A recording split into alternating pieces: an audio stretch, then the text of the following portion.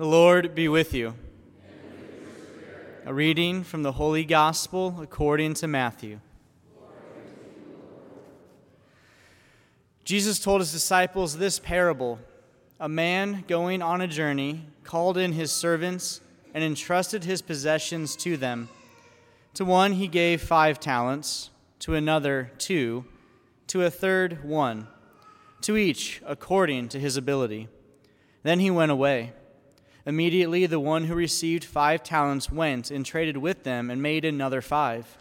Likewise the one who received 2 made another 2. But the man who received 1 went off and dug a hole in the ground and buried his master's money. After a long time the master of those servants came back and settled accounts with them. The one who had received 5 talents came forward, bringing the additional 5. He said, "Master, you gave me 5 talents. See, I have made 5 more." His master said to him, "Well done, my good and faithful servant. Since you were faithful in small matters, I will give you great responsibilities. Come, share your master's joy." Then the one who had received 2 talents also came forward and said, "Master, you gave me 2 talents. See, I have made 2 more." His master said to him, "Well done, my good and faithful servant. Since you were faithful in small matters, I will give you great responsibilities. Come, share your master's joy." Then the one who had received the 1 talent came forward and said, "Master, I know you are a demanding person, harvesting where you did not plant and gathering where you did not scatter. So out of fear, I went off and buried your talent in the ground. Here it is back." His master said to him in reply, "You wicked, lazy servant. So you knew that I harvest where I did not plant and gather where I did not scatter. Should you not have then put my money in the bank so that I could have got it back with interest on my return? Now then, take the talent from him and give it to the one with 10. For to everyone who has, more will be given, and he will grow rich. But from the one who has not, even what he has will be taken away. And throw this useless servant into the darkness outside, where there will be wailing and grinding of teeth." The Gospel of the Lord. Brothers and sisters, we are nearing the end of our current liturgical season. Next week is Christ the King. The week after that is the beginning of Advent. I mean, it's nearly here. And just in that reflection alone, the fact that we go through the liturgical seasons, every 3 years we hear the different readings in scriptures, and some we maybe hear more often, some we hear more frequently, some maybe stick with us more. The talent gospel is fascinating because there's also like variations, right? We hear the 5 talents, the 2 talents, the 1 talent. Sometimes we hear there's 5, 3, and 1.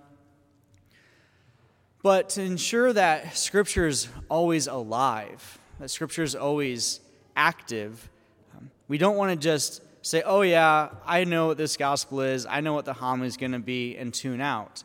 Because where we were the last time we possibly heard this gospel would be very different, where we were with our souls, with our lives, everything. And so we have to remember that Scripture is alive and new no matter how many times or how frequently we hear God's word. Like, what is he saying particularly to us in this time, this moment? And one overarching concept that we can take from this gospel is just involvement. What's my involvement with the church? What's my involvement in my faith? What's the involvement I have pursuing the Lord and being pursued by him? When Jesus tells the parable, right, it's just a story, but he's doing it for a particular purpose, right? He's trying to get to an underlying concept. And so he's talking about a man going on a journey. Well, this is the 25th chapter of Matthew. And so Jesus is actually kind of expressing this idea that there's a delay between the ascension, when he ascends, and God's judgment on Israel, the second coming. So we know that he's died, we know that he's resurrected, we know that he's ascended, but we're still kind of on this journey waiting for that final judgment. It also is an indication of one's singular lifetime, that when we go on a journey, we go on a journey of a lifetime, and forever length that is, we need to be ever present, ever watchful, and aware of God's movement. And so how do we expect in our own lives to cultivate gifts God has given us? When we look at these talents, right, the talents can be understood in two ways. The first can be that of a monetary sum. So a talent was a coin that represented a large sum of money, approximately 20 years of wages for a laborer. I don't know what the equivalent of that is in American dollars, but that sounds like a lot. 20 years of wages for a laborer. And so he gives 5 talents, 100 years to one. He gives 40 years to another. He gives 1 year to another. And that's no small feat. That's a big deal. Like, here's millions and millions and millions of dollars. Good luck. Right? That's what he's saying, basically. So that's one notion. We can look at it as a currency, as a form of money, which should, kind of surprise us. But we can also look at it in the modern notion as just that, actual talents, abilities, skills, gifts, passions, joys. Note, though, that they're not all the same, and they're not given out equally, right? To one he gave 5, to another 2, to a third 1, to each according to his ability. So right away, we can already tell that God is distinctive in what he does. He actually has knowledge in what he's doing, that over to this person, I'll give them a handful. Over to this person, I'll give them a singular one. Okay, but if that happens, now how do we act? Do we get jealous and envious because I only have the one talent? Do I get pompous and prideful because I have many? Do I immediately with great zeal go and multiply, or do I out of fear hide and bury? See, the one that had the 5, the master already knew that individual's character, because it says immediately the one who received 5 went and traded with them, made another. So he already knew that this person was motivated, was seeking after growing what the master has given him. But also, again, 100 years of wages. What if he traded them and lost them? So he had to have great courage, right? Great courage that even if I lose these, the master didn't give these to me to be hidden, but to be utilized, right? Our talents are not to be just kept in a closet in the house that we pull out only twice a year, but they're actually meant to be used every day. So there's a great courage that it takes to utilize the talents. And the one that doesn't, he straight up says, out of fear, I buried this. Out of fear, I hid this. Out of fear, I didn't use this. But notice what the master says to both servants who multiply, regardless if it was the 5 into the 10 or the 2 into the 4. He says this to both of them.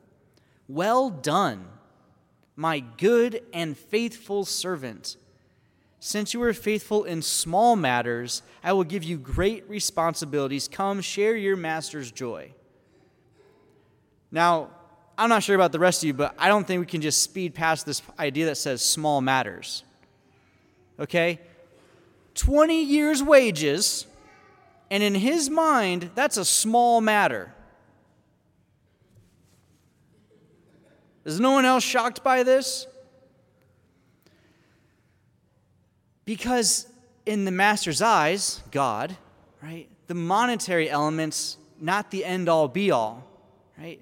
We are not like the Egyptians. We do not get buried with our money. It's not going to be with us when we die and we're in heaven. There's no need for that. And yet at the same time, if we think about it in the sense of abilities, then God's even saying our abilities are small, they're micro compared to the responsibilities he has in store for us, which makes me start to think, what could you possibly have me do as a responsibility that's more important than this? And I know the answer already. For me, as a priest, one of those talents or abilities is because of the sheer office I hold, the care of souls.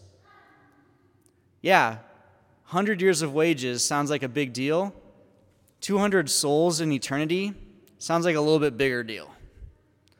And so, how are we acknowledging the particular talents God gives us? And regardless if we got the 5 or the 2, he says the same thing. Well done, my good and faithful servant. He gives us what he knows we can take, but he's pleased when we use that. So when he gets to the guy that only has the 1 talent, doesn't use anything, acknowledges there's fear, he doesn't just say lazy, right? He calls him wicked. You know what he's meaning by that? Like, wicked? That, oh man, that, it's piercing, right? Wicked servant, like, who knows exactly, like, now we're getting into, like, some conjunction, but what if that one servant, seeing the others with the 5 or the 2 or the multiple talents, looks at the one he has and says, well, what the heck? Do you not think I'm capable? Well, now I'm jealous. Now I'm envious. And in fact, I don't want you to get any more talents. I'm not going to take what you gave me and multiply it. I want you to have less. What if that's how the servant handled it? What if that's how he looked at it and saying, so same thing for us. Lord, you've given me these gifts and abilities, but guess what? I don't want the kingdom of God to grow. Lord, you've given me abilities and talents, but I don't want people to know about you. Lord, you've blessed my life in many ways, but I don't want anyone else to share the joys I have. Yeah, that sounds actually pretty wicked. So there's not just a wickedness and a laziness here, but like a failure to use and cultivate one's talents results in the very loss of those talents, the loss of our lives and our souls, and the loss of others. I mean, think of it in this way, right? If we see a need, we should want to fill the need. If we see at Mass like, wow, there's no servers up here today, maybe I should ask Father about becoming a server. See a need, fill a need. Or maybe you're like, it's the same lectors every week, and I'm just tired of their voices. Maybe I should provide my voice as a lector. I say this because yesterday we did our ministry training for lectors and extraordinary ministers for Holy Communion, and it was great. We had a lot of new faces there, but there's always room for more. If we see a need, do we fill the need, or do we just say, someone else will take care of it? One of our rectors in the seminary he would tell this, it was a very common phrase he would use in our rector's conference. He said, they'll take care of it. And then the question is, who's they?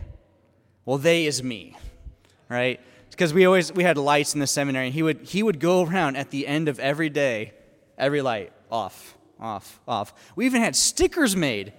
Turn off the lights, please, you know. Such a small thing, right? Small matter. But because you're faithful with it, I'll give you great responsibilities. So to everyone who has, more will be given. He will grow rich, but from the one who has not, even what he has will be taken away. Jesus is saying this parable again at the time he's saying it because he needs the disciples to know certain things. And that means he needs us, as his disciples, to know certain things. In one sense, I wish it was just like this in Scripture, but I don't think they would have used this vernacular. If Jesus just said, hey, you have got to listen to me. Right? I just kind of wish that would happen from time to time. Like, okay, I'm paying attention. Because he's reminding them, like, there's a mission to be had because I won't be here. You are actually going to continue the mission. I need you to help me, God. It's like, wow, that's kind of awesome. God needs me to help him. Sweet. Can't wait to. So how do we lean in as modern day disciples? How do we lean in together and to discover our talents? How do we discover the ways to build the church? Well, this is what we've already tried to do. We had a called and gifted workshop to discover the different calls and gifts the Holy Spirit gives us. About 8 to 10 people came. Not quite the number I desired, but maybe we'll do it again, right? That'll be a good thing. No, we had the ministry training yesterday. Some people were there, some people weren't, some new faces, some others that should have been but weren't. But we'll have another one. We've been offering more and more confession times, and maybe people are taking advantage of that, maybe they're not. We have adult formation. It seems like the same 15 people are there every week, but there's a lot that aren't. We have high school ministry, which we even changed the times to accommodate more people to come, and they don't. We have RCIA, right? We have people who are like ready to say, I want to be a part of this, and yet some are still on the fence, and others are like, nah, I'm good, and whatever. So there's so many things. It's just, are we ready to step into that? Now, let me give this caveat. My mother has told me on numerous occasions that I can sound very blunt and crass and rude when I say certain things. And I imagine that what I just said probably felt a little crass or rude or blunt. And I don't apologize for that, but I do need to clarify what my intention is. If as the pastor of St. Bernard's, the spiritual leader and father in the faith here, then really the greatest thing I care about is your soul. The thing that keeps me up at night are the souls I have not yet been able to help. And so, do I want you to feel a little guilty to some degree? Yeah, I do. I want you to feel a little guilty, because Catholic guilt can be a good motivator. I don't want there to be a sense of shame or embarrassment or like, oh, he's calling me out. I might be calling you out, but it's because I love you. It's because I care for the eternal reality of what's to come. My hope and prayer, I can't say this for every single priest, but my hope and prayer for priests is that they don't become priests because of the money or the fame or the glory, right? Because we don't get a lot of those things. We become priests because we love God with every ounce of our heart, have wanted to give it to Him, and then in so give it to you, so that you can encounter a living, loving, compassionate, merciful God. So how do we discover what these talents are? Sure, these are ways, but here's the final element. Even as the priest here, I am ill-equipped to do everything that needs to be done. I know that. My humanity is flawed, it is weak, it lacks. I do not have all the talents. In fact, I get envious and jealous sometimes of other people's talents. I wish I could lead music with a voice that was beautiful and glorious. I can get by, and I'm content with that for now. But there's voices out there that are phenomenal and amazing. They're just like, I don't really want to use it. Well, come on. Or the fact that, like, I've had different individuals in the past year say, Father, I really want to do this thing or have this study or do this group. I'm like, that's awesome. Do that. You don't need me to do it. I mean, maybe you want me there a couple times, but, like, if you want to start a small Christian community, like, do that. There are talents, there are gifts, there are passions and joys and hopes that are out there that far exceed what I could ever do by myself. And it's what the parish needs because, unfortunately, I'm going to have to move at some point. Hopefully not for a long time, all right? But it's going to happen, right? That's just the reality of the world. And so this can't all be just what Father Jay drives, right? What does the parish drive? What are the talents out there? And some might be thinking, like, I'm only the one with the one talent. I don't know what else to do. Guess what? Everyone has at least one talent, and that talent is to pray. We all have that gift and ability to come and say, Lord, here's my time for you. And what a great gift to give. Because we think, oh, that's not really benefiting anyone. It's actually benefiting thousands. I've been helping out this retreat this past week in the Summit Awakening retreat for young adults. By the way, they have more desserts than they know what to do with. So, thank you. You have answered that call, and it is greatly appreciated. In fact, they said, please don't ask them to do it again. I said, well, I'm going to ask them, but we'll temper it next time. So they have the retreatants on the retreat. They have the primary team who's doing things, but the retreatants don't know this. There's another group of about 20 individuals who have been in prayer ministry all weekend. They've been praying before the Blessed Sacrament for those retreatants to encounter God. And the thing is, they know they're there, but they don't know they're there. What an amazing talent to share. Even thinking about what's ahead this week, right, with Thanksgiving. Are we grateful for the things we have, the things that the Lord's given us, or are we not? God gives us talents. They're not shared equally, and that's okay. But do we take them and multiply them out of courage and out of desire and out of zeal, or do we hide them out of fear and envy? This parish is just a diamond waiting to shine. And it's not because of me, it's not because of past priests. Like, we do our particular ministerial thing, and that's good. But it's really because of you. This parish is going to flourish for years and years to come because of you and your talents. It's just a matter of waking some of them up. It's a matter of stepping into some of those challenging or unknown places.